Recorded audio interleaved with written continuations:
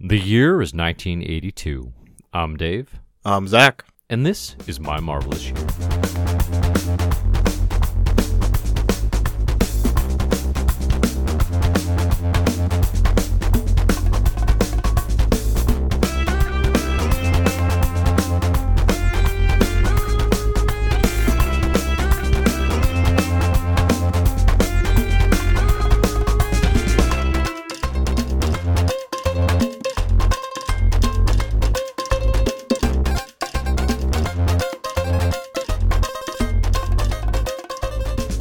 Hello and welcome to My Marvelous Year. I'm your host, Dave Busing, founder and editor-in-chief of ComicBookHerald.com. I am joined, as always, by an individual who is unknown to us all, cloaked in mystery, wearing a hoodie. Can't see the visage of their face, but on their shirt they do have the words, "I'm death, you idiots." It's Zach Dean. How's it going, Zach? Good. Yeah, so we're recording late at night tonight. It's another My Marvelous Year After Dark. I'm all snuggled up in my robe tonight. Mm-hmm. And Dave, it's a nice snuggle-buggle edition of My Marvelous Year After Dark. Yeah, it's good. It's not. We're not partying tonight. We're getting nice and cozy. Oh, speak for yourself. Okay. You don't know how I snuggle. Party snuggle, disgusting. So tonight, let's switch to kind of a more somber mood, Dave, because just like Daredevil, I am racked with guilt. Mm-hmm. Catholic guilt, actually, which is weird because I was raised Protestant, but yeah. It is the most intense kind of guilt, yeah. Exactly. Yeah, that's why I'm feeling it, just because it's the most guilt one can feel. I've got shame, right. This weight on my shoulders. I just really need to unload between you or before you, our audience, and God. All need to hear. Yeah. No, I'm glad we could start this episode with a confessional before even explaining like what the show is. No, we'll get to that. Yeah. I need to confess that this week I enjoyed a Stiltman issue of Marvel Comics. I knew it. I knew you enjoyed would. it even enough that I would recommend it. I went into the Slack today and recommended that people read it. And frankly, I'm kind of baffled that you you left it out. Because we read. What are you talking about? I left it out. I added it in for this MMY bonus edition. If you did, you didn't pass it along to me to update the spreadsheet. It is the one that is missing from the... You sent out a false idol? Okay, wow. To our stiltly believers? No, seriously, the Daredevil... So, hey, we're My Marvelous Year. We read a bunch of Marvel comics from Origin 2 today. Mm-hmm. This year, we're covering part 2 of 1982, and one of the chunks that we read was Daredevil, number 178 to 189. These are written and drawn often by Frank Miller. We have inks by Klaus Janson throughout. We're going to talk about the whole thing because it's a something. But there's an issue in the middle there that when I initially made the list, as I've explained, 186. I was not as into Stiltman or didn't understand Stiltman the way I do now. The club has, of course, taken a fascination to this wonderful character, and he has a stunning star turn in Daredevil 186 that should now absolutely be an issue that everyone includes the thing on their is, MMY journey, regardless of where you're getting your list. Also, I've also made it explicitly clear the whole Frank Miller Daredevil run is a must-read. Right. Do not skip issues. This Daredevil list is... You put 11 of the 12 issues from 1982 and initially skipped that one. So it's I think it's pretty natural. People will probably just read it anyway. I'm going to just... Yeah, and if you're that's, it's hypocrisy to say it's all must read, but you would leave something out on the list. No, that's how this works, right? Yeah, the game is we curate and we whittle down to the bare bones essentials, but with Daredevil it becomes the fact that there are 11 is the most of any single title that we've read in a My Marvelous Year selection, right? We basically read the entire year of Daredevil because you can't leave anything out. It's crazy. Because it's a stone cold classic. It's after classic after classic after classic. But that's not where we started. We started today with the Contest of Champions. Let's get that out of the way first. But before we do so, I did want to say thanks to everybody over at patreon.com/mymarvelousyear who makes the show possible. Your support and your unwavering dedication to the My Marvelous Year journey is greatly, greatly appreciated. If you would like to see how you can get bonuses like your own custom hero in the My Marvelous Year shared universe or access to the Slack channel, which Zach is in regularly and I am in handsomely, then you can go on over to patreon.com patreon.com/mymarvelousyear. Or if you like the show, you can also go to iTunes, rate and review. It helps us tremendously. And as we learned, I think on our live Q&A maybe, somewhat recently, or as I learned, apparently I haven't been seeing any global reviews, non-US based, I guess register separately. Yeah. So review in any country that you can do so in iTunes. It all helps us out. Thanks to everybody we got a nice who has done so or review considered. a couple days ago from someone named Tug Films, and I hope that's not a dirty word. Although they did bring up Rick Jones and Stiltman, so please keep that to yourselves. I just also want to point out this was a cool week for the Slack, because on the same day we got 2 new patrons who both joined the Slack. One who said he's almost 60, and one who I think is 20 or 21. And I just kind of love the the spread of ages that we're getting in there. You know, like people who are way too young to have read these at the time, and people who are reading these concurrently. Like, it's very cool. Just absolutely. The Comics diversity. fandom, it spreads the gap. Yep. Spreads the gap of time. All right, let's talk the Contest of Champions. This is Marvel's first, believe it or not, limited series event. It is 3 issues. It is a precursor to the much ballyhooed and hyped on this here podcast, Secret Wars, that is going to come in 1984. Yeah. It is more or less a predecessor and precursor to all event limited series, and also, like, I'm going to say a vast majority of superhero video games. Like, these 3 issues are like every video game for a while until gaming achieved a little bit more like narrative complexity. It's a big, wild action figure mashup. It is basically a Marvel encyclopedia, which is actually kind of its best value, I think. Yeah. Like, its value is not as a story so much as if you were a fan or a kid in 1982, you could pick up 3 comics that had every character, and it had in the back their origins and the issues where they debuted. That's actually a really fun idea. Now, in terms of how the story plays out, it's a pretty big throwaway. What do you want to give the overview of sort of the why Contest of Champions is so happening? the Grandmaster, who we've seen before, he likes games, right? Like, that's just his thing. He just likes playing big cosmic games. He's this cosmic entity. Well, and even in 82, he's always like, "Do you want to play a game?" And like, but he says it in like a goofy voice, you know, so he's kind of being ironic. But also, everyone there is like, "Dude, that movie has not come out for a number of decades. Like, this joke is not funny." You know? Was that a Saw reference? You didn't get it from my ironic voice? Do you want to play a game? But his voice That's classic is Saw. deep and growly. It's not. Yeah, that's why you make like a funny voice. Oh, it's one of those. That's how you make sure that people get the references. You do a different thing. Yeah, right, right. Okay, yeah, I understand. So, like, if I was gonna do like The Dark Knight, like Christopher Nolan, I'd be like, "Where's the girl?" Do you want to see? Just do you like want to that. know how I got these scars? Okay. Yeah, exactly. Yeah. Now you're getting it. Yeah, so he grabs, it starts out with like scene by scene, you know, the Fantastic Four are at some they're at some dinner honoring them, and all of a sudden they all poof into nothingness and they vanish. Let's see, the Alpha Flight's here. Pretty sweet, pretty sick. The Alpha Flight gets to be here. They come in so cool. You know, it is actually technically a little out of continuity. We are, or no, it's not. Actually, no, I was worried it was. I was thinking, is this year where we read Alpha Flight? But that actually doesn't happen for another couple of years. It is, So I mean, it never doesn't. mind. We know them because they showed up in clashes Uncanny with X-Men. Continuity, because Alpha Flight's been disbanded at this point. I love that, like, Alpha Flight issue number 1 starts out with like, "Oh man, the team's been disbanded." That's what we're gonna get to. It's like the team They starts barely out made it being, to their first issue. yeah, it's interesting. Yeah. Anyway, Good stuff. No, So- it does do. Contest Champions does do introductions of global teams and global heroes weirdly well. I was asking to the point people- that reading this, I'm like, I don't recognize like 35% of the characters in this comic. All those international heroes are introduced here. They're brand new to this. Really? Because I Yeah, thought in the like- back it was a bunch of like, oh, this guy It's showed like up in Marvel Fanfare 2 in one annual.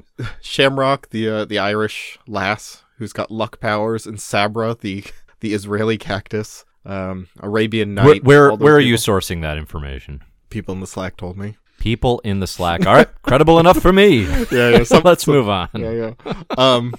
Yeah. Yeah, I'll look it up. Anyway, they all show up. I think the strengths of this art is like it's just a little fun to see all your pals together. Like that. Yeah. That's the highest praise I can give. Is like John Romita Jr. is doing good art here. I really like the way that because he's drawing literally every hero in the Marvel universe, and they all look on brand, and that's pretty high praise for like that you can draw everyone here, and they all look right. Yeah, it looks fine. I like the first issue gathering all the heroes pretty well. The idea could be fun, where it's just like here's all these characters, and they even introduce like. Oh, isn't this fun? Like, Beast is meeting Wendigo, right? Like, the two hairy monster heroes are meeting each other. Let's see, what else happens? Wolverine tries to kill Black Panther several times. Right. Several times. And everyone is just like, God, dude, there's a few... chill. Yeah, they kind of really splash a bucket of ice water on me. By drawing a direct line between Moondragon and Professor X and basically being like, yeah, they look the same. Like they put them side by side in a panel. And it's like, hey, hilarious. Moondragon. Oh no. That's tough stuff, right? When you realize like, oh no, what does this mean for my fetish of Professor X? The worst. You just guy. Put Professor X in a green deep V, and I'm real confused. Oh, he'll do it. Wait till you see Professor X in leather. We're getting there, or we might not even read that for the club. That might be my own personal club. Anyway, these stories are written by Mark Grunwald, Stephen Grant, Bill Mantlo, sort of shared scripting and storytelling duties. You got John Romita Jr., as you mentioned, on art, and Pablo Marcos on inks, Michelle Wolfman on colors. Yeah, like you said, it's the prototype for an event. It's the Grandmaster and as it's revealed by the end, Lady Death saying, hey, go on a hunt for these various MacGuffins that will be used. Ultimately, the Grandmaster's hope here is to bring back his brother, Elder of the Universe, the Collector, in a actually strange continuity nod back to the Korvac saga. Right, so there is like some strange cosmic connection here. But it's, I don't know, like...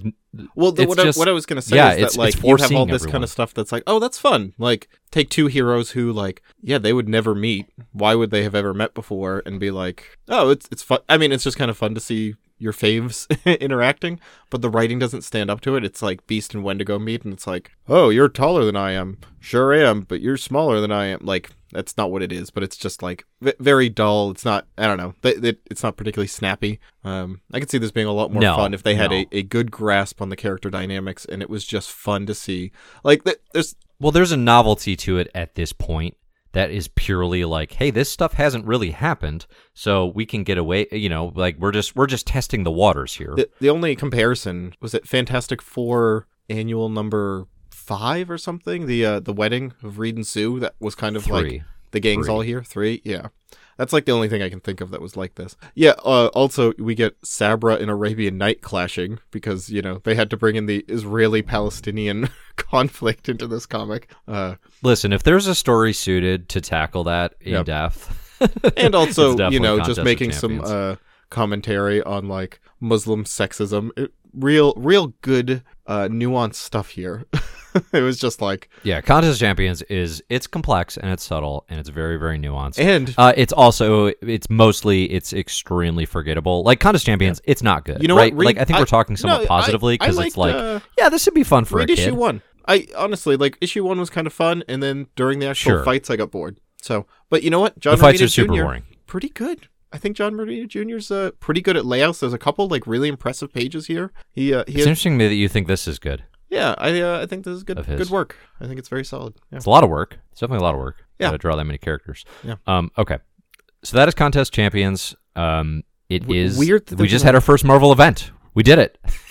Oh yeah. Congrats everybody. I guess so. Events are always this easy and they're always this short, and we'll always talk about them no more than 10 minutes. Right. Right. Sure. I think that's the trend, the precedent we can set here.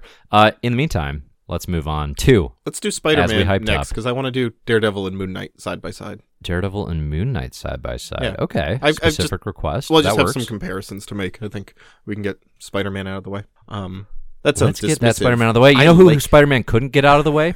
He could not get the Juggernaut out of his way. This is the classic Amazing Spider-Man number 229 to 230. Nothing stops the Juggernaut. Roger Stern writing, John Romita Jr. again on art. Yep. And these issues, they're great. These are my favorite Spidey stories we've read in a good long while. But more importantly, they're probably my favorite Juggernaut stories this side of whatever it is, Uncanny 11, I think, when he's the menace coming at the X-Mansion. Yeah, I love those issues. I think this is like the same exact premise, but done even a little better. Like, I liked it more here. I think it was a little tighter. There's more to it, like, as well.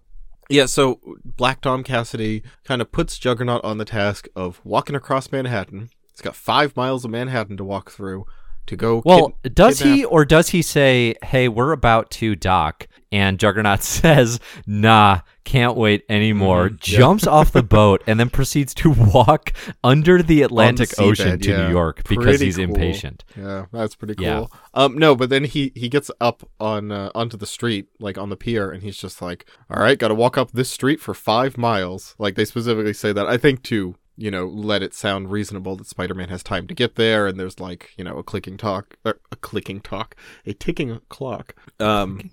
You know, given that the Rhino once ran from Mexico to New York City to do battle with Spider-Man, 5 miles is pretty weak. Pretty weak sauce, Kane Marco. You know, I do have to give a shout here too to Juggernaut for the least. He takes the path of most resistance anywhere he goes. Yeah. I was just thinking, so he's in New York City, ridden in a van up to the front door and gotten out, right? Like, yeah. So he's trying to find Madam Web, right? So they're like, we need to capture Madam Web. She's got precognitive abilities. Word on the street is, and if we Black Tom Cassidy wants to bring her onto their team so they can have an unstoppable criminal enterprise. Juggernaut could call zero attention to himself, not his style. Instead, just the wake of destruction in his path is every car, every street sign. You know, at this point, he's doubling back to wreck things that he missed the first time around. It is definitely the slowest possible way to get to Madam Web, which is good for her because she has a vision that says Juggernaut's going to come and he's going to kill her. So she calls Peter Parker, who she knows to be the Amazing Spider-Man. Yeah, I think that's interesting. She just keeps, like, calling him, like, at first at his apartment, and then is like, "Something's coming, I don't know what it is. I'll call you when I have more info." And then he's at his job at the Daily Bugle, and the phone rings for him. And it's her. Like, she just knows where he is. She's, like, such an interesting mystery at this point. I'm very interested in finding out. I always like the Madam Web mystery. She's in this apartment with, like, all this crazy technology hooked into her, as we learn by the end of Amazing 229. When she is removed from all of that tech, she is basically put on. She turns into Aunt May, basically. And she even looks like her. You're right. Yeah. But she just cannot go on past that point, so she's rushed to a hospital room. Peter spends most of 230 thinking, she's probably going to die because of what Juggernaut did. Juggernaut, we should mention also, when he tears her out of that thing, Spider-Man's like, "You idiot, you just killed her." And Juggernaut's response to that is, "She's no good anyway."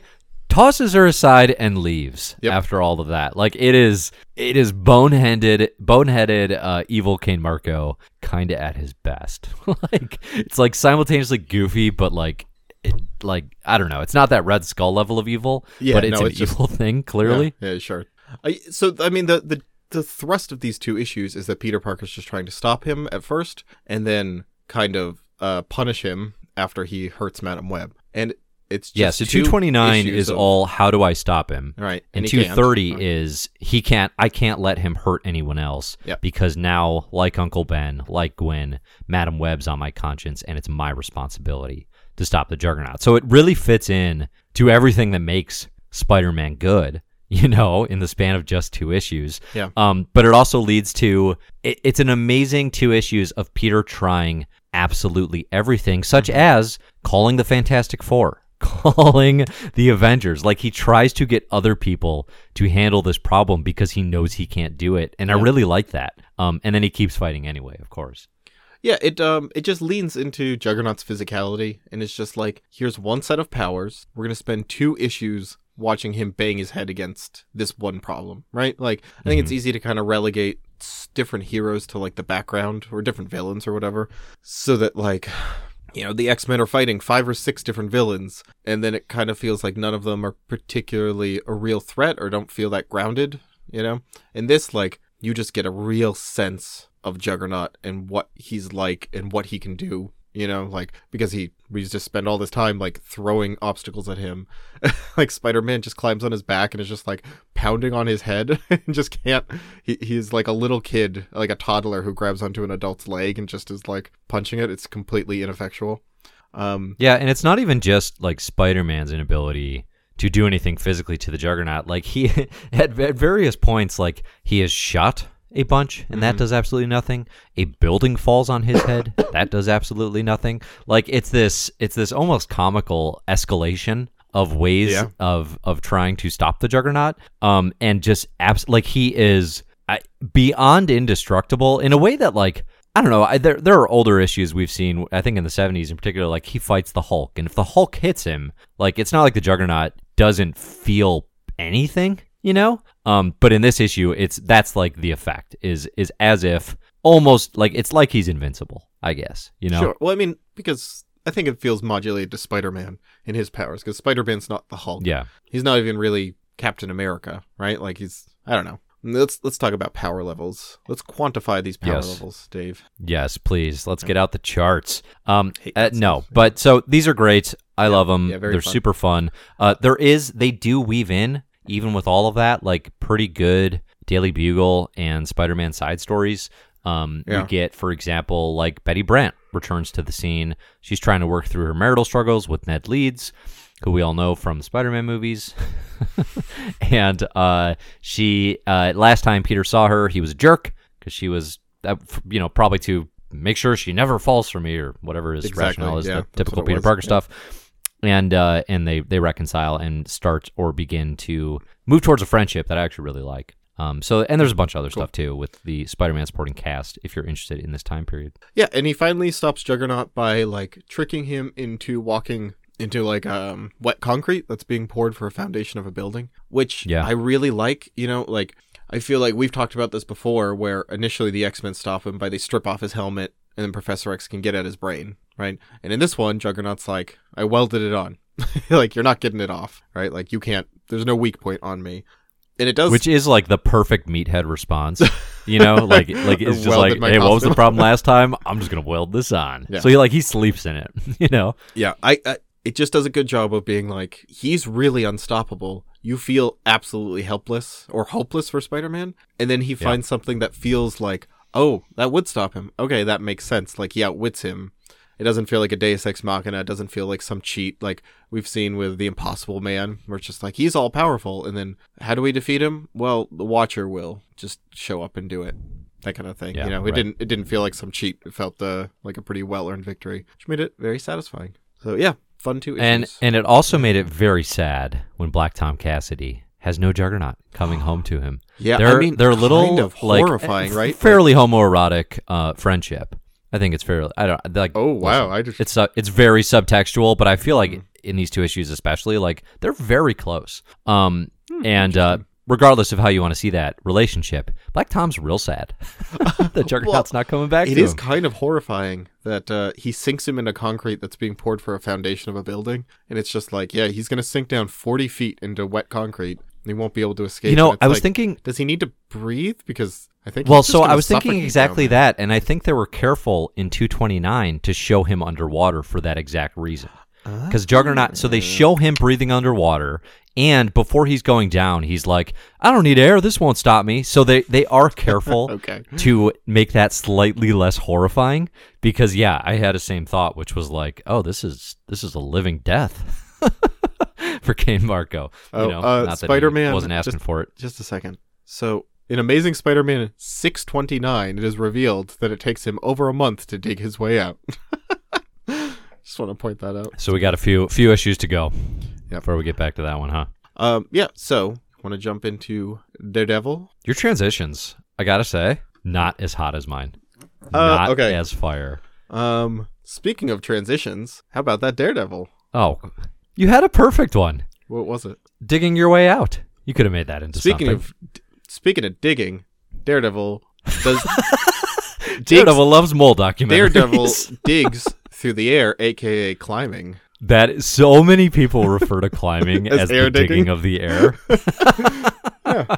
Gosh, that's common. I love it. Yeah. All right, Daredevil 178 to whatever the heck the rest of the year is, 189. Yep. Frank Miller, Klaus Janson. You do get Roger McKenzie showing back up at one point to script an issue, which is a nice touch. He started out as the writer while Frank was getting his artistic bearings. And Zach, as we said at the top of the show, classic after classic after classic. Every issue, the best thing to me about this run, which I loved, I already knew I loved. Mm-hmm. I've read it before. Reading it again, I'm kind of solidifying what I already thought in my head was true, which is I think I like Frank Miller's Daredevil more than I like his Batman. And this section of comics in particular, I guess it's because he has the longer run on it. You know, like his Batman, he does the Dark Knight Returns mini or limited series, you know, prestige format thing, and then he did Batman Year One, but that's only like 4 issues. You know, so it's like it's just more spread out. It's less like an extended run like this.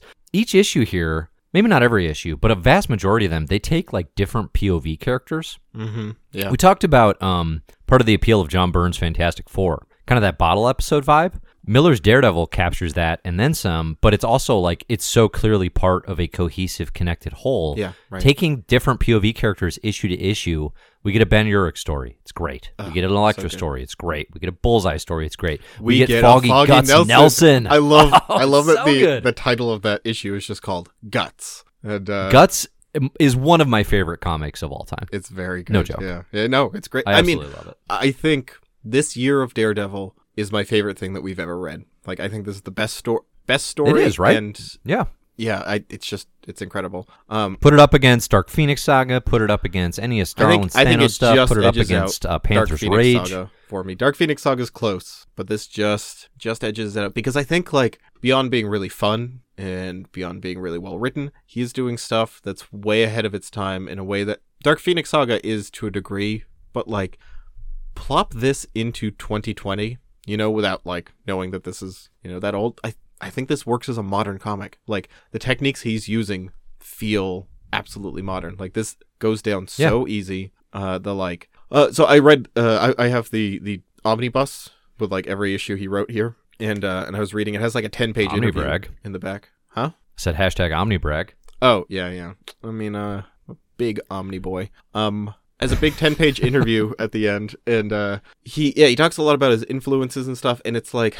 Listening to him talk about it. Miller, I imagine? Yes, yeah. Miller and Janson together were doing this interview. There's a lot of stuff there I want to get into. But just the fact that he thinks about comics in a way that I feel like a lot of people at Marvel don't. I feel like for a lot of creators at Marvel... Well, like now or like compared to the era? Compared to the era. Yeah. Takes it seriously in a way that a lot of people don't. I think there was a lot of writers and artists, even at Marvel at the time, who still felt like they were doing kid stuff. Who felt like they were, this is fine. Like, I like what I'm doing, but, you know, I'm not making, like, high art or anything. I'm making, you know, it's guys in tights punching each other, right? Like, it's what I'm doing. He's talking about it like he's, he's, you know, using film. Clearly, that's his big inspiration here. He's trying to use inspiration from film. He talks about, like, old black and white expressionist films, and he's talking about using, Orson Welles and Fritz Lang, right, as big inspirations. He wants to, you know, kind of, like, weave in this expressionist style into his comic. Also, Klaus Janson, I think a huge part of why this works so well is because they are so simpatico in their goals here. They are just so aligned in a way that didn't feel forced at all. Sometimes we've had those interesting duos where it's like Stan Lee and Steve Ditko. They're doing great work together. They hate each other. They're not talking. Right. Here it's one of these things where like you get the idea that they barely need to talk because they just understand what they're doing. Like they just both are in such lockstep about like what this, I don't know, like it sounded like Frank Miller put very few demands on Klaus Janson and like barely suggested stuff and kind of just let him ran. It's just one of these like, you know, magical lightning in a bottle where you get two talents together that work so well together.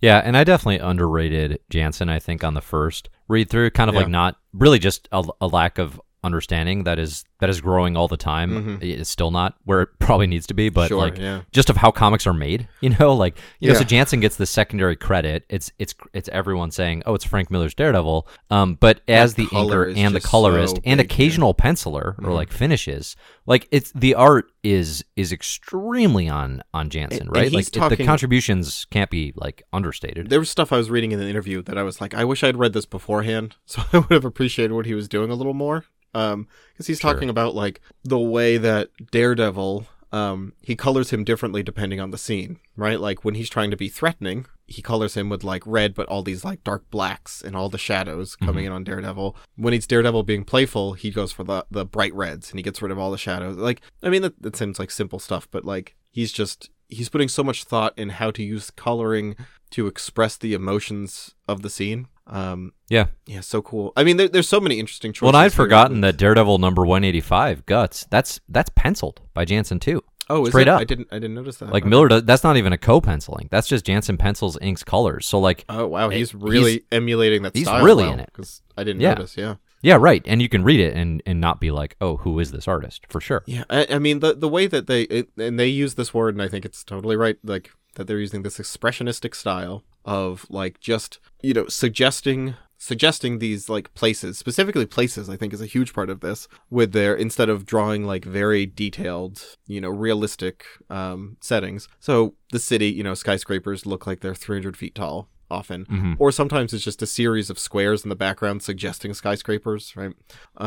It's a suggestion of a certain type of New York. Speaking of which, Frank Miller talks about a New York state of mind. He's like, New York's not a place, it's a state of mind. Which, is that a phrase? Was that a phrase before the song? Was that a reference? I mean, I'm pretty confident that Jay-Z, Alicia Keys, and Kanye thought of that. Right? They were probably the first people to ever use state of mind.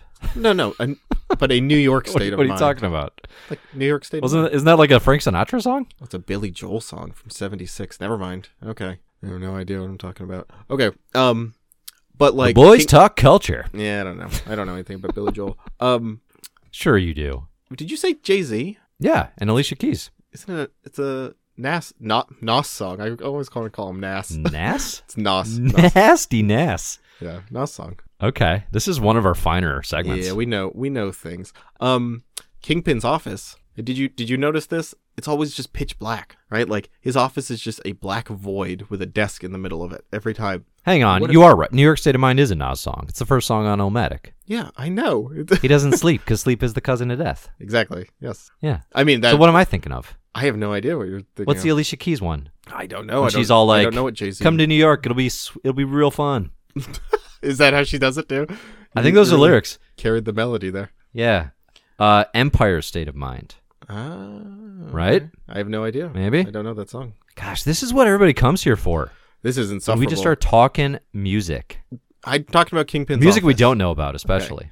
Okay. Are you paying attention? Kingpin's office, just in a inky black void, which is, I think, such an incredible touch, right? Like he just is in his own universe here, right? And every time we cut to him, it's just like, I don't know, it completely segregates him from the rest of the city. He's just like completely separate from it, and in this very intimidating space that he fills up. I don't want to single out Alicia specifically, but doesn't it seem like in the Kingpin's office he would have a piano player? Like he would have like a known musician playing some sort of jazzy background. Doesn't that seem like the sort of thing he'd be into? Not here. He's got wealth. He's got power. No. You know what? Actually, like, okay, I don't think Alicia would do it. Billy Joel, though? I think Billy Joel would play the Kingpin suite on a dime. I don't think at all. No. For a dime. Kingpin does not read as like a sensualist here in Miller's world. Like he doesn't look like a man of like extravagant tastes, right? Like he just sits. That's what I'm saying. Like he's specifically like Kingpin is just no art on the walls. Yeah. Right, just exactly, all like, black. None of that decadent stuff. I wonder if that gets worked in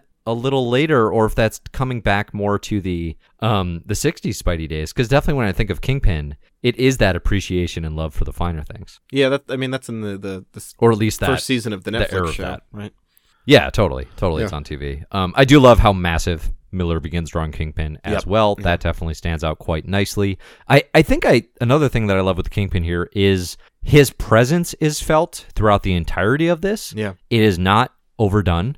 He is frequently not the main antagonist, in these issues, even though we know he always is, right? Like, it is that looming shadow over Daredevil and over New York that is really effective, and it all builds boss, to right? confrontations. So, like, his fingers are all in all the pies. Whether or not he's the main thrust of something, he's probably involved on some level, right? So, like, sometimes Daredevil that's a low blow calling him out for eating 3 Marie calendars in one sitting. That is low blow. That is on you. I did not make that joke. We're better than that. I mean, Daredevil just swing by to get information from him because he's like, you must know, because you know everything in this city. Like, crime doesn't happen in this city without your awareness. Yeah, all that stuff is great. Let's see what else. Frank Miller doesn't particularly like comic book fans. You talked about how, like, comic book fans kind of like nice, easy stories that are like comfort food. And that's really not what he's going for here. You know, he wants to like make them uncomfortable. He wants to make them feel the violence, which I think is very successful here.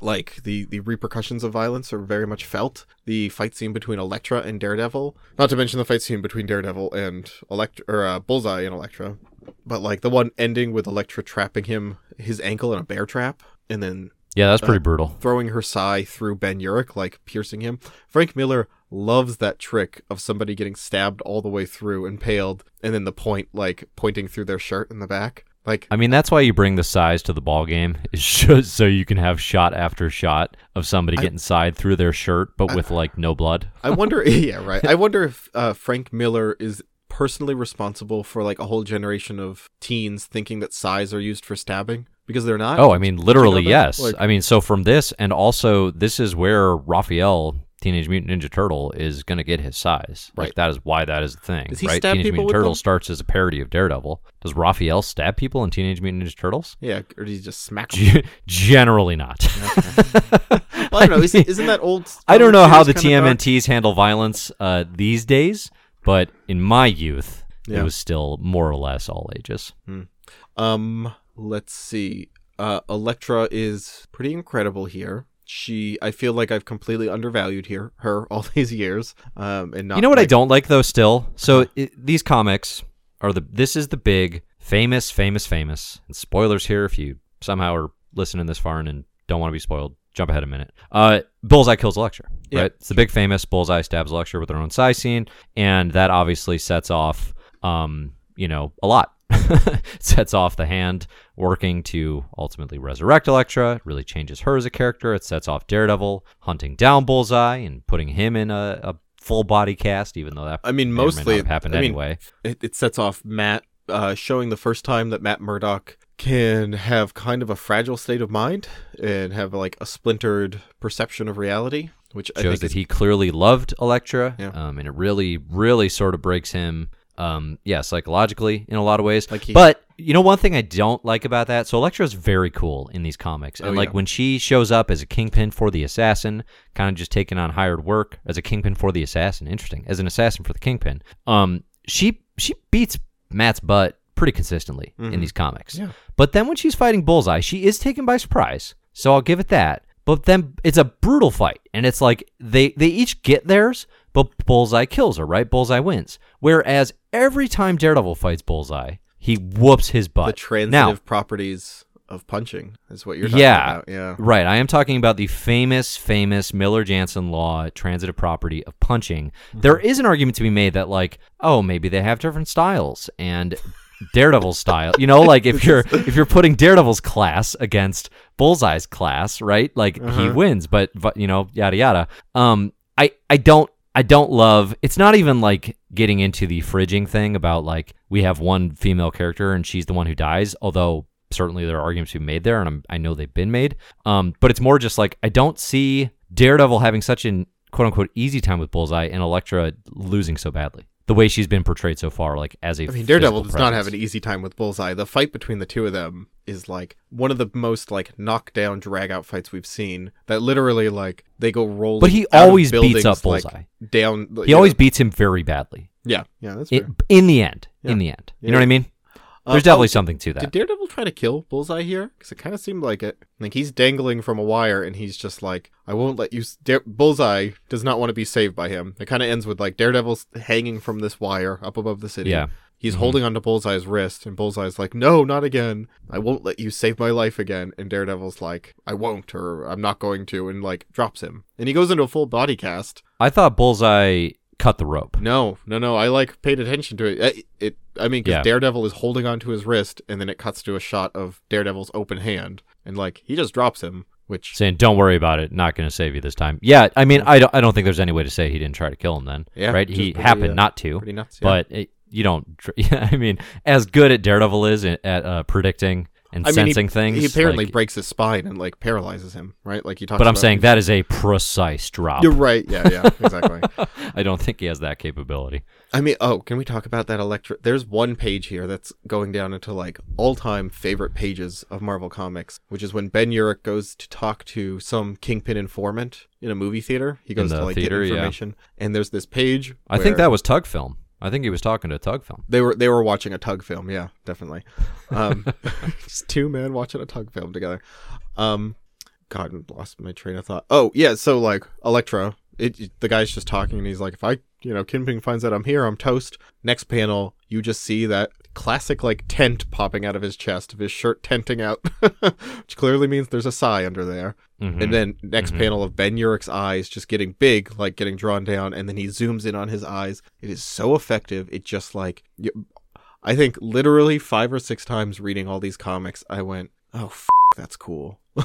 Like, there's no way of reading this. Just that I literally out loud just had to like express like, man, that's cool. Like he just has such a knack for. He also talked about in this interview, he just goes to see a lot of action movies and martial arts movies, and he's like, every time I walk out of them, I'm just like, yeah, there's 4 or 5 things I'm gonna steal and put in my comic. Like that move, that one little like set piece, that thing, I'm just gonna take that and integrate it in. Like he just has. But there's the details, sure, but it like the big picture structure. Yeah. And mapping all this together is so incredible. Because I had a similar experience of putting it all together where I'm like... on the action level, I think like... No, I know, but I'm saying that's like... That could be an issue-to-issue sort of treat. Yeah. But everything about these issues, it just like... It all pairs so well together. It all builds. So much happens in this single year of story. I mean, like, okay, we said Elektra obviously has a big presence here, but like Elektra's arc in this begins as she comes back and, she's working as an assassin now and kind of rekindles things with Matt a little, even though they can't be together. She then joins up with the Kingpin, just like, yeah, sure, I'll take this work. I've proven myself. She works for the Kingpin for a minute, is effective. Then Bullseye goes out to prove his name again, kills her. Then she's... The prison break... No, okay, well, you're spoiling something because she's not... Yes, she is. What are you talking about? Not this How year. far did we read? I did. Oh, we didn't read. Well, issue number 190 is called so I don't feel that bad, and we're gonna read it in 83. Yeah. Okay. Yeah. That's where it ended. Was like next issue. Yeah. I'll beep it out. Can we just? I mean, also talk about that Daredevil. That Bullseye prison escape. So good. That prison escape sequence is. My favorite detail of that though. Is that he spits a pill? He spits his meds into the prison guard's eye to disarm him. Yes, it's good. It's great Bullseye action. My favorite detail is before he does that. What sets it off? Frank Castle shows up in prison, the Punisher, and he tells Bullseye, "Hey, I heard Kingpin's got a new assassin now or something. Mm-hmm. I bet you have plans to break out of here." And Bullseye's like, "What? No, I didn't. Why would you tell me that?" And Frank's like, "Maybe I want to see you try and get yourself killed." It's awesome. The Punisher's around, and then that builds, just that little moment builds to the classic Daredevil versus Punisher type stories that are coming down the road. Where Daredevil shoots him in the shoulder. Yeah. There's so much to this. Every good Daredevil thing happens this year and next. Yeah, I mean, you feel like everything. This is just establishing. I mean, it is. This is establishing Daredevil from now on. Right? Like, we've seen a lot of Daredevil. None of that sticks.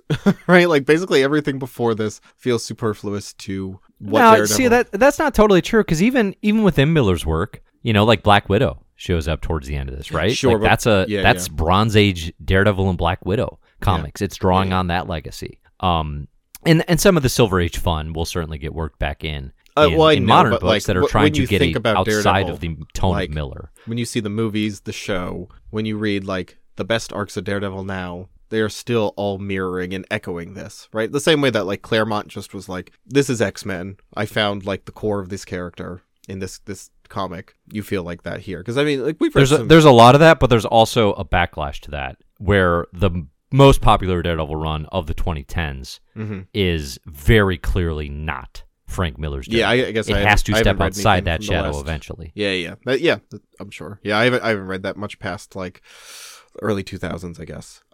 But I feel like you could read Daredevil #1 and then jump to Frank Miller's work and basically kind of have your fill of what, like... Oh, I don't think even read Daredevil #1. Oh, because I think that's good work. Like, I think that the origin here... No, it's not a commentary on the quality. It's just why you don't need it. Oh, I mean, I just think, like, for the stuff they recap the origin, establishing important information about Daredevil, it's Stan Lee did a good job immediately, and then jump. I also loved in this interview that Frank Miller basically just was like, "Yeah, I never really liked Daredevil. Never wanted to write him. Like, he's not my guy."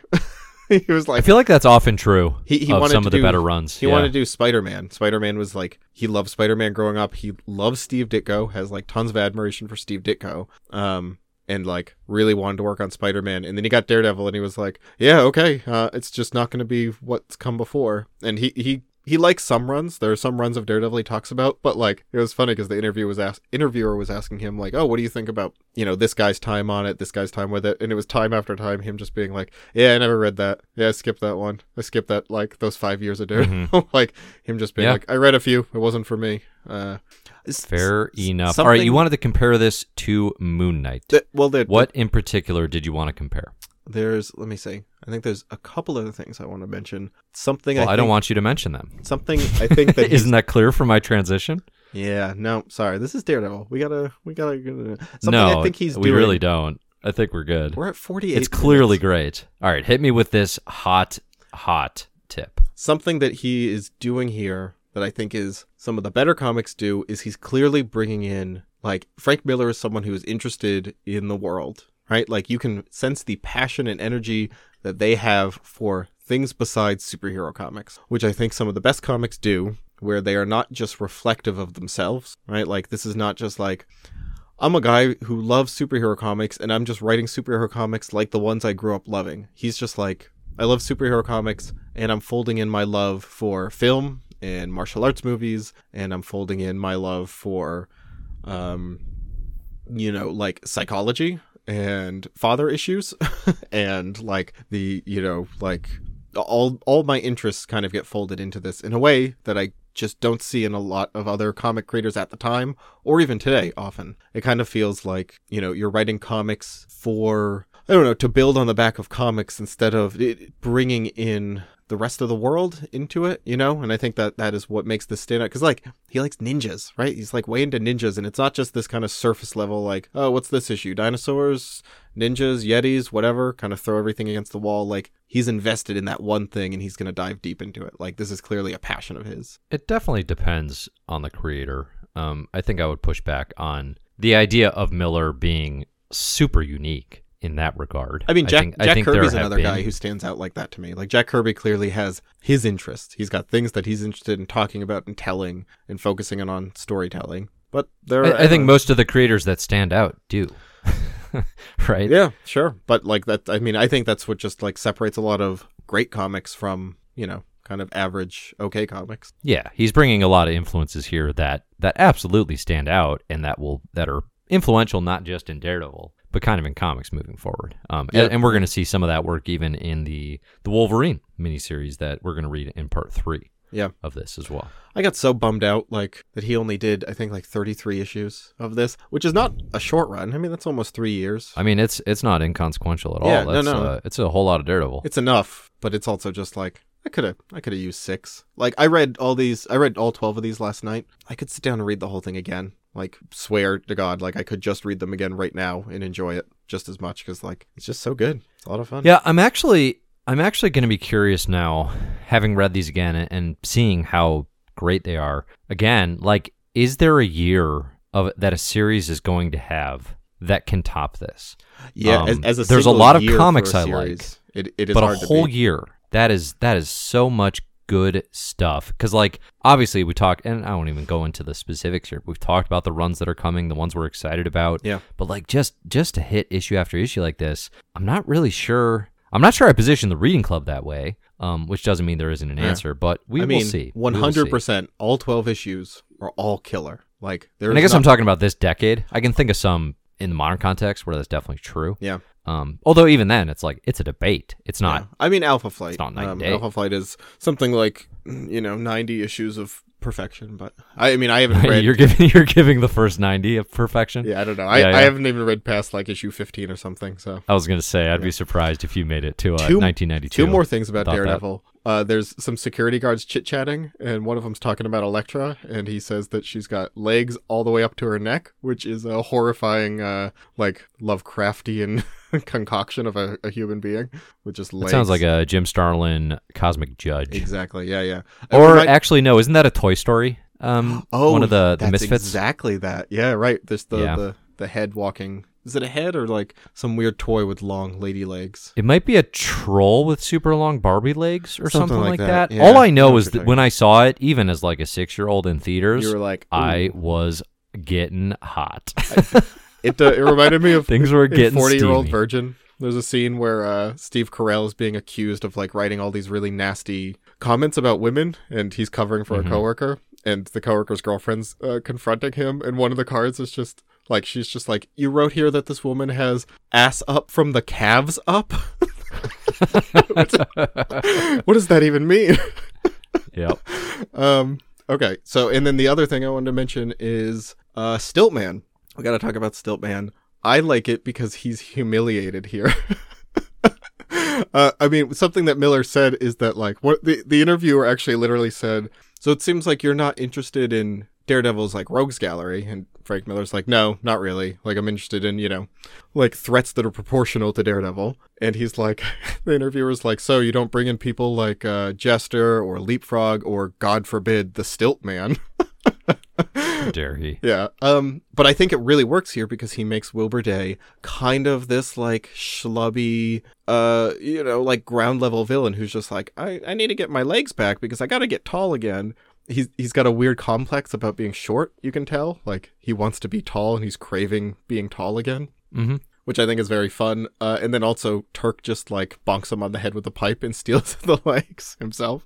The fact Turk stealing the stilts is so and funny. Turk being obviously the good for nothing sort of like criminal henchman who's just always in the way. Kingpin declares him an idiot in this issue specifically, yeah. And that is clearly the his MO. But him stealing the stilts and thinking, I'm a supervillain, baby, I can go to town, it's perfect. It's like it's a really, it's a comedy issue within this series, which is I think a thing that, based on his reputation as a creator, Frank Miller, you would not realize, like, he knocked out Guts and a Stiltman issue back to back, and they're both really funny and really exciting at the same time. I think he's underrated for his comedy. It's really good here. Yeah. Okay, so let's jump into Moon Knight. The comparison I wanted to make to Moon Knight is that I think both Daredevil and Moon Knight are taking kind of smaller known properties, taking these big risks with them, doing really innovative stuff, specifically with the artwork. And I think it just is, I feel like I actually had like a more succinct point to make.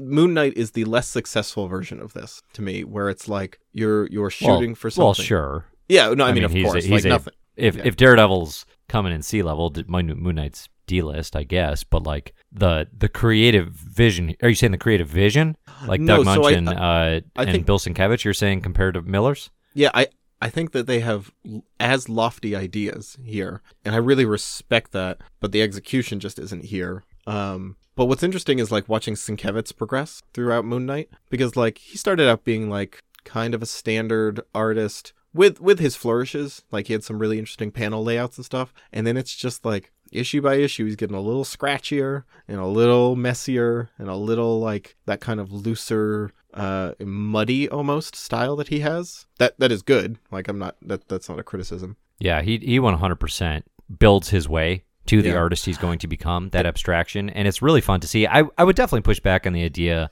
that this Moon Knight run is not executed as strongly. I don't like it quite as much as Daredevil, which obviously we've declared the top to bottom strongest like year we've seen of comics, but these Moon Knight comics are really damn good. It's Moon Knight 22 to 25. These issues in particular, if you read the run, I think because you see Sienkiewicz just working into this like style where you don't know what you're going to get from page to page in the best way, where like every flip you're like, ooh, could this be like an absolutely incredible layout and, you know, vision for what comics can be? Like every page has that potential, and it's very cool. I think one of the things that sets Moon Knight back is the antagonists aren't as strong, at least until 24 and 25, which is Scarlet, which is like arguably a better version of the Punisher story we see. You could put those two like stories right next to each other. Moon Knight and Scarlet versus Daredevil and the Punisher. And if you came down Moon Knight and Scarlet, which I enjoyed more this time because I hadn't read those before as thoroughly. But like I honestly think they're just as good with like just as interesting ideas.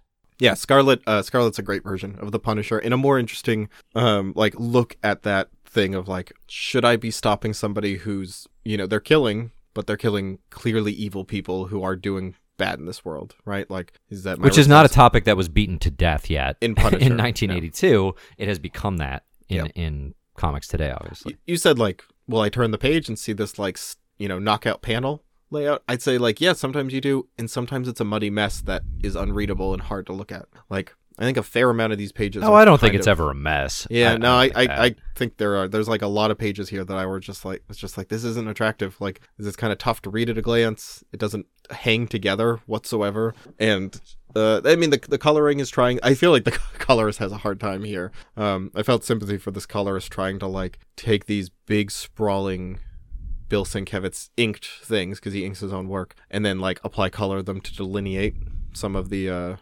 details here.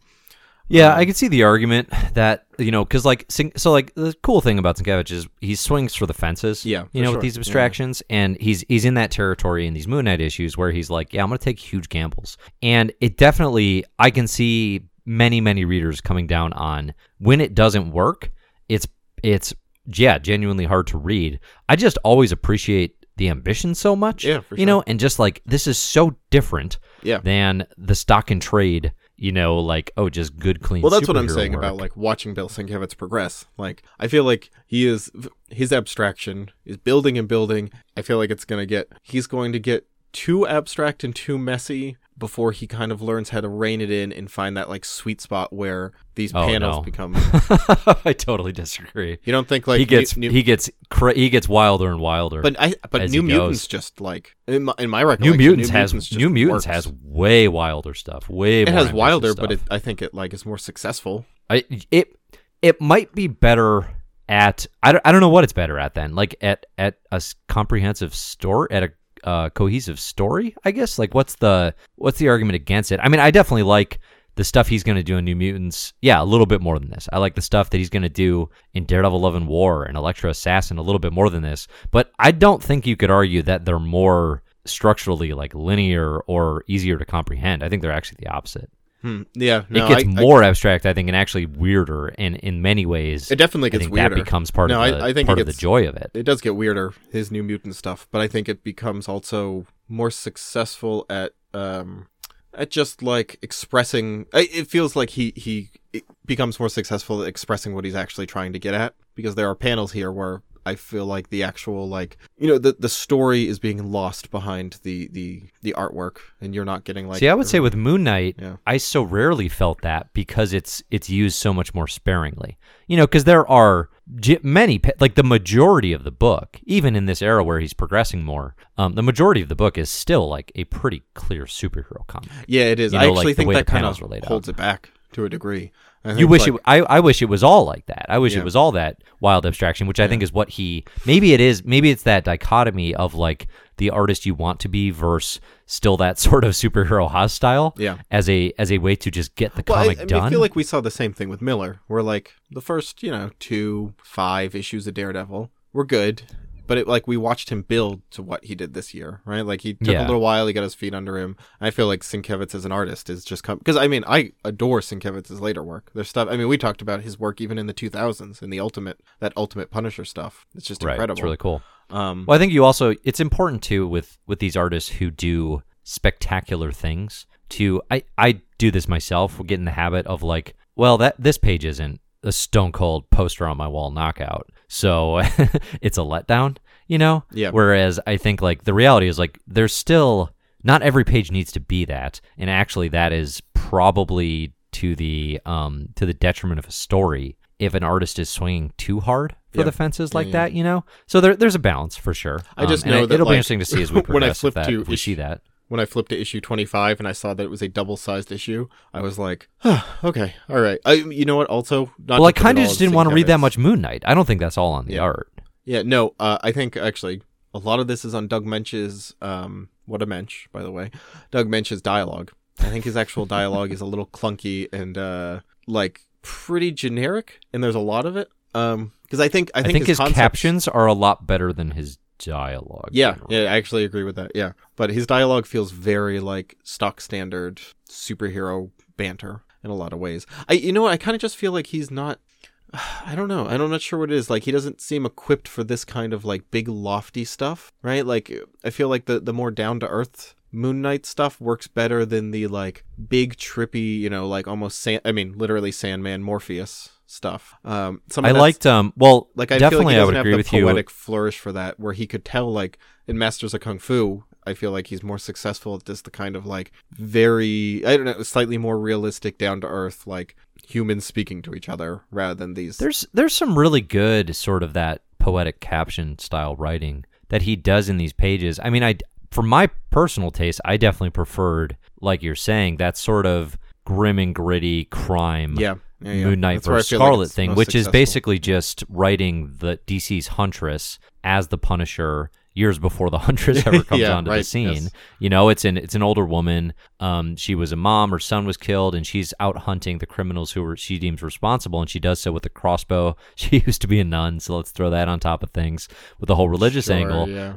So it's all crime based, and that issue I think is phenomenal. That's 24, I believe, is where it begins. That's the standard. Whereas the Morpheus Sandman stuff is very supernatural, and Moon Knight in those spaces, he's there a lot. But those I don't want to say I don't like him as much because it can be good. You could really negatively compare that to Proteus in the X-Men with his like trippy dream sequences, the way that John Byrne was writing them, where you still feel like carried along through this weirdness, and you're grounded with the character's experience of this. And I think sometimes it's successful because Moon Knight starts like dreaming basically, and all of a sudden reality melts around him. Sometimes that worked in these comics. I think in the first issue, 22 more, but like there were times where it just turned into like 3 or 4 pages of such abstract dreaminess that I completely lost all sense of what's happening to the characters, and it just felt completely, I don't know, like disconnected from any threat or stakes. There's too much in these issues where I'm flipping. We get to that point of action, and I've got a grounding on what's happening in the comic, and I'm just flipping, looking for the Sienkiewicz art and trying to feel out what here is special and what is good. But I'm just like, actually, I don't really want to read a majority of this because I know where we're going, and this isn't adding anything.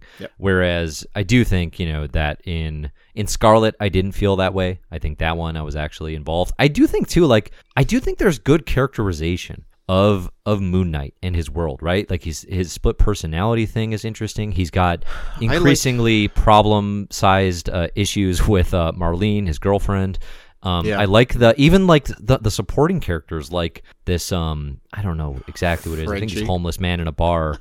No, he's this homeless guy in a diner who speaks very eloquently using Hank McCoy-sized vocabulary. Like the characterization is good. But it's I don't know. There is something about the stories. I don't want to talk about it too much because I really like 24 and 25. Yeah, a lot. Well, I don't. Which one's 20? Yeah, 25. So 25 is basically anti Moon Knight versus Pete Buttigieg. Please explain that for me. I missed. Just because it's a young politician, and every time I saw the artist rendering, I was kind of like, "Oh, that's probably the closest politician running here." Okay. Hey, I like it now. Yeah. So it's about it's a return from Vietnam. I don't want to say war hero, a veteran. That's what I was looking for. And basically, their dad used to have power, so the mafiosos in the city decide he's going to be mayor, basically. And this individual is going to run for mayor. They've got a political campaign, but he's also on the side. This new villain is the Black Spectre, and he beats the heck out of Moon Knight. But Moon Knight then seeks to prove, hey, the guy running for mayor is a literal supervillain, which I feel like, heavy-handed as it may be, has major relevant political overtones that you could easily apply to this. I think for that reason, it's a pretty effective comic. It is that thing where it's like, this is 39 pages of this Moon Knight series. That's a tall order, you know? Yeah. But that's true for a lot. That's true for most books.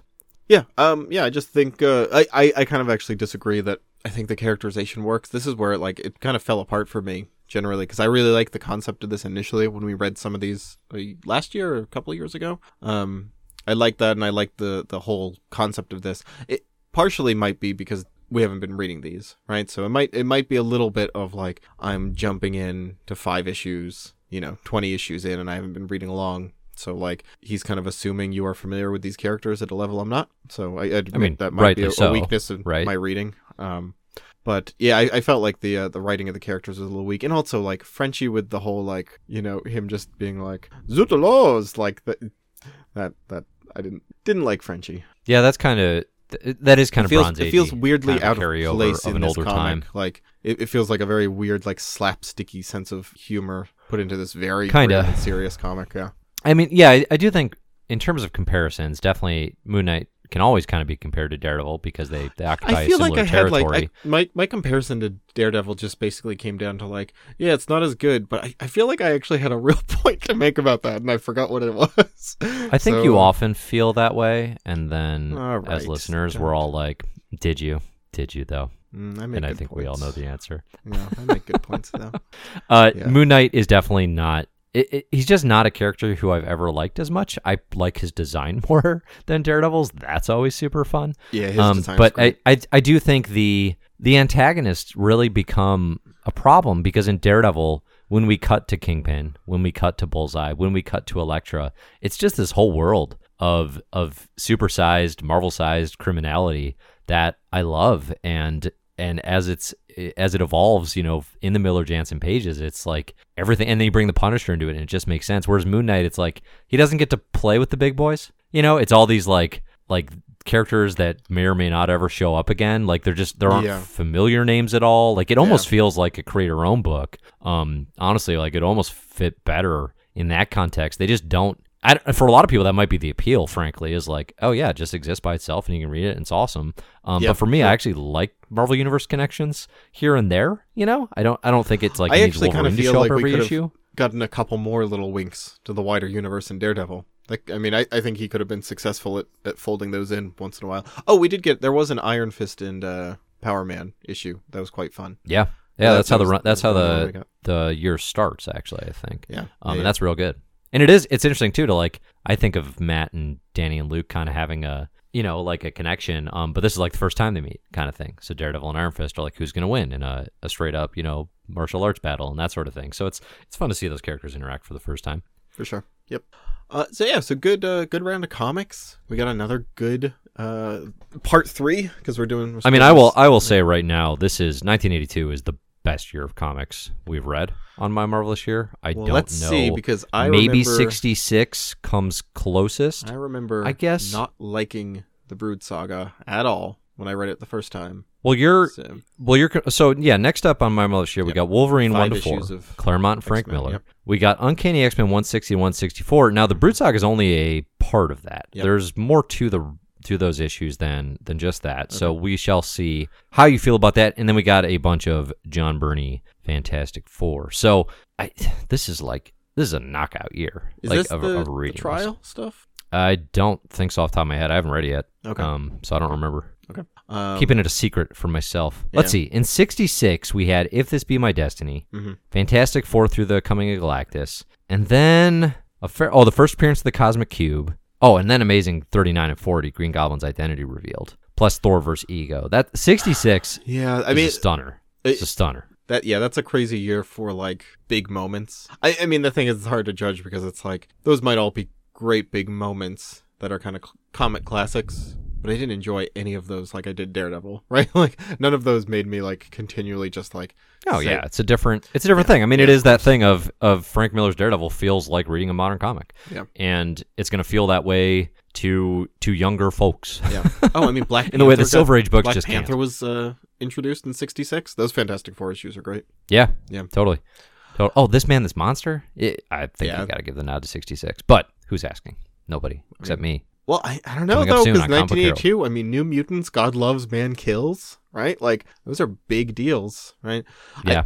I think that's it, though. I think it's like New Mutants, God Loves, Man Kills, and Daredevil are the very strong, like, standouts from this year. I mean, nothing stops the Juggernaut. I mean, I love those There's comics, but I don't there's think those less are, like, filler on classic. this list than Yeah, that's anything true. we've read. That's for sure. Yeah, that's true. So far, like, Moon Knight... Oh, well, the contest. The contest is definitely some filler, and Moon Knight, kind of. But Moon Knight's, like, The fascinating. contest is the only one that is... This needs to be here because it's a thing that happened that is kind of important. Yeah, sure. Not because these are comics I recommend. Yeah. I recommend Moon Knight. I'll recommend 24 and 25 to anybody. Yeah. Anybody I'd I say see. 24. 24. But, Wow, not a Pete Porter. All right. next year, Big dig at Black Spectre, a.k.a. Pete Buttigieg. Okay. You heard it here first. Oh, God, I just need to put this out here on the podcast. I've made some bad Michael Bloomberg jokes on this podcast saying that I'm a Bloomberg boy. That was well before he seemed like any kind of serious threat or was revealed to me to be the monster that he is. So I just want to apologize. I feel like those jokes... No, it's okay. It's okay. Have, you were a have big aged. Bloomberg boy, Yeah. and you've learned some things, and now you're just a little Bloomberg boy. Yeah, You're those just a jokes little boy. aged like milk. It was like 3 weeks after I made those jokes. It was like... It was sour milk when it went down. Yeah. And then it curdled, and it just kept curdling. I mean, the joke was and that I had to ask, why are we still he drinking was this? spending money and had no shot at doing it. It was just such like a ridiculous. You know who outside would have thing. been a funnier pick?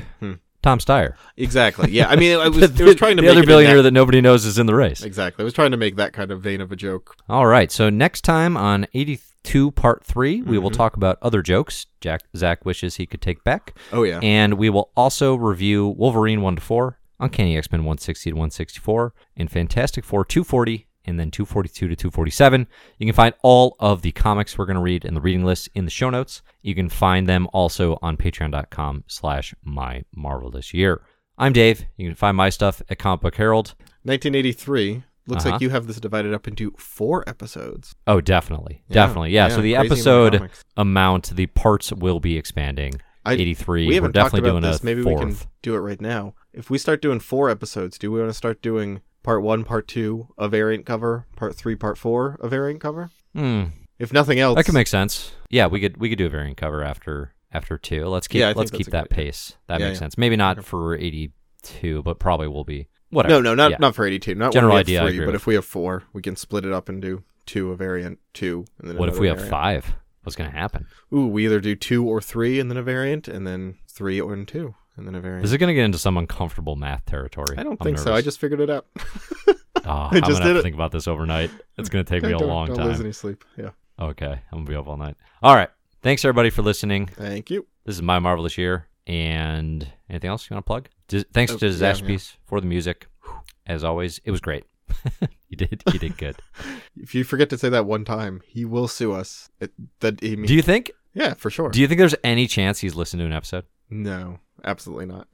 Right? No, for Low sure odds. not. I would say very low odds. He just took Yeah. the money and ran. Good for him. We will see you next year. See you next year.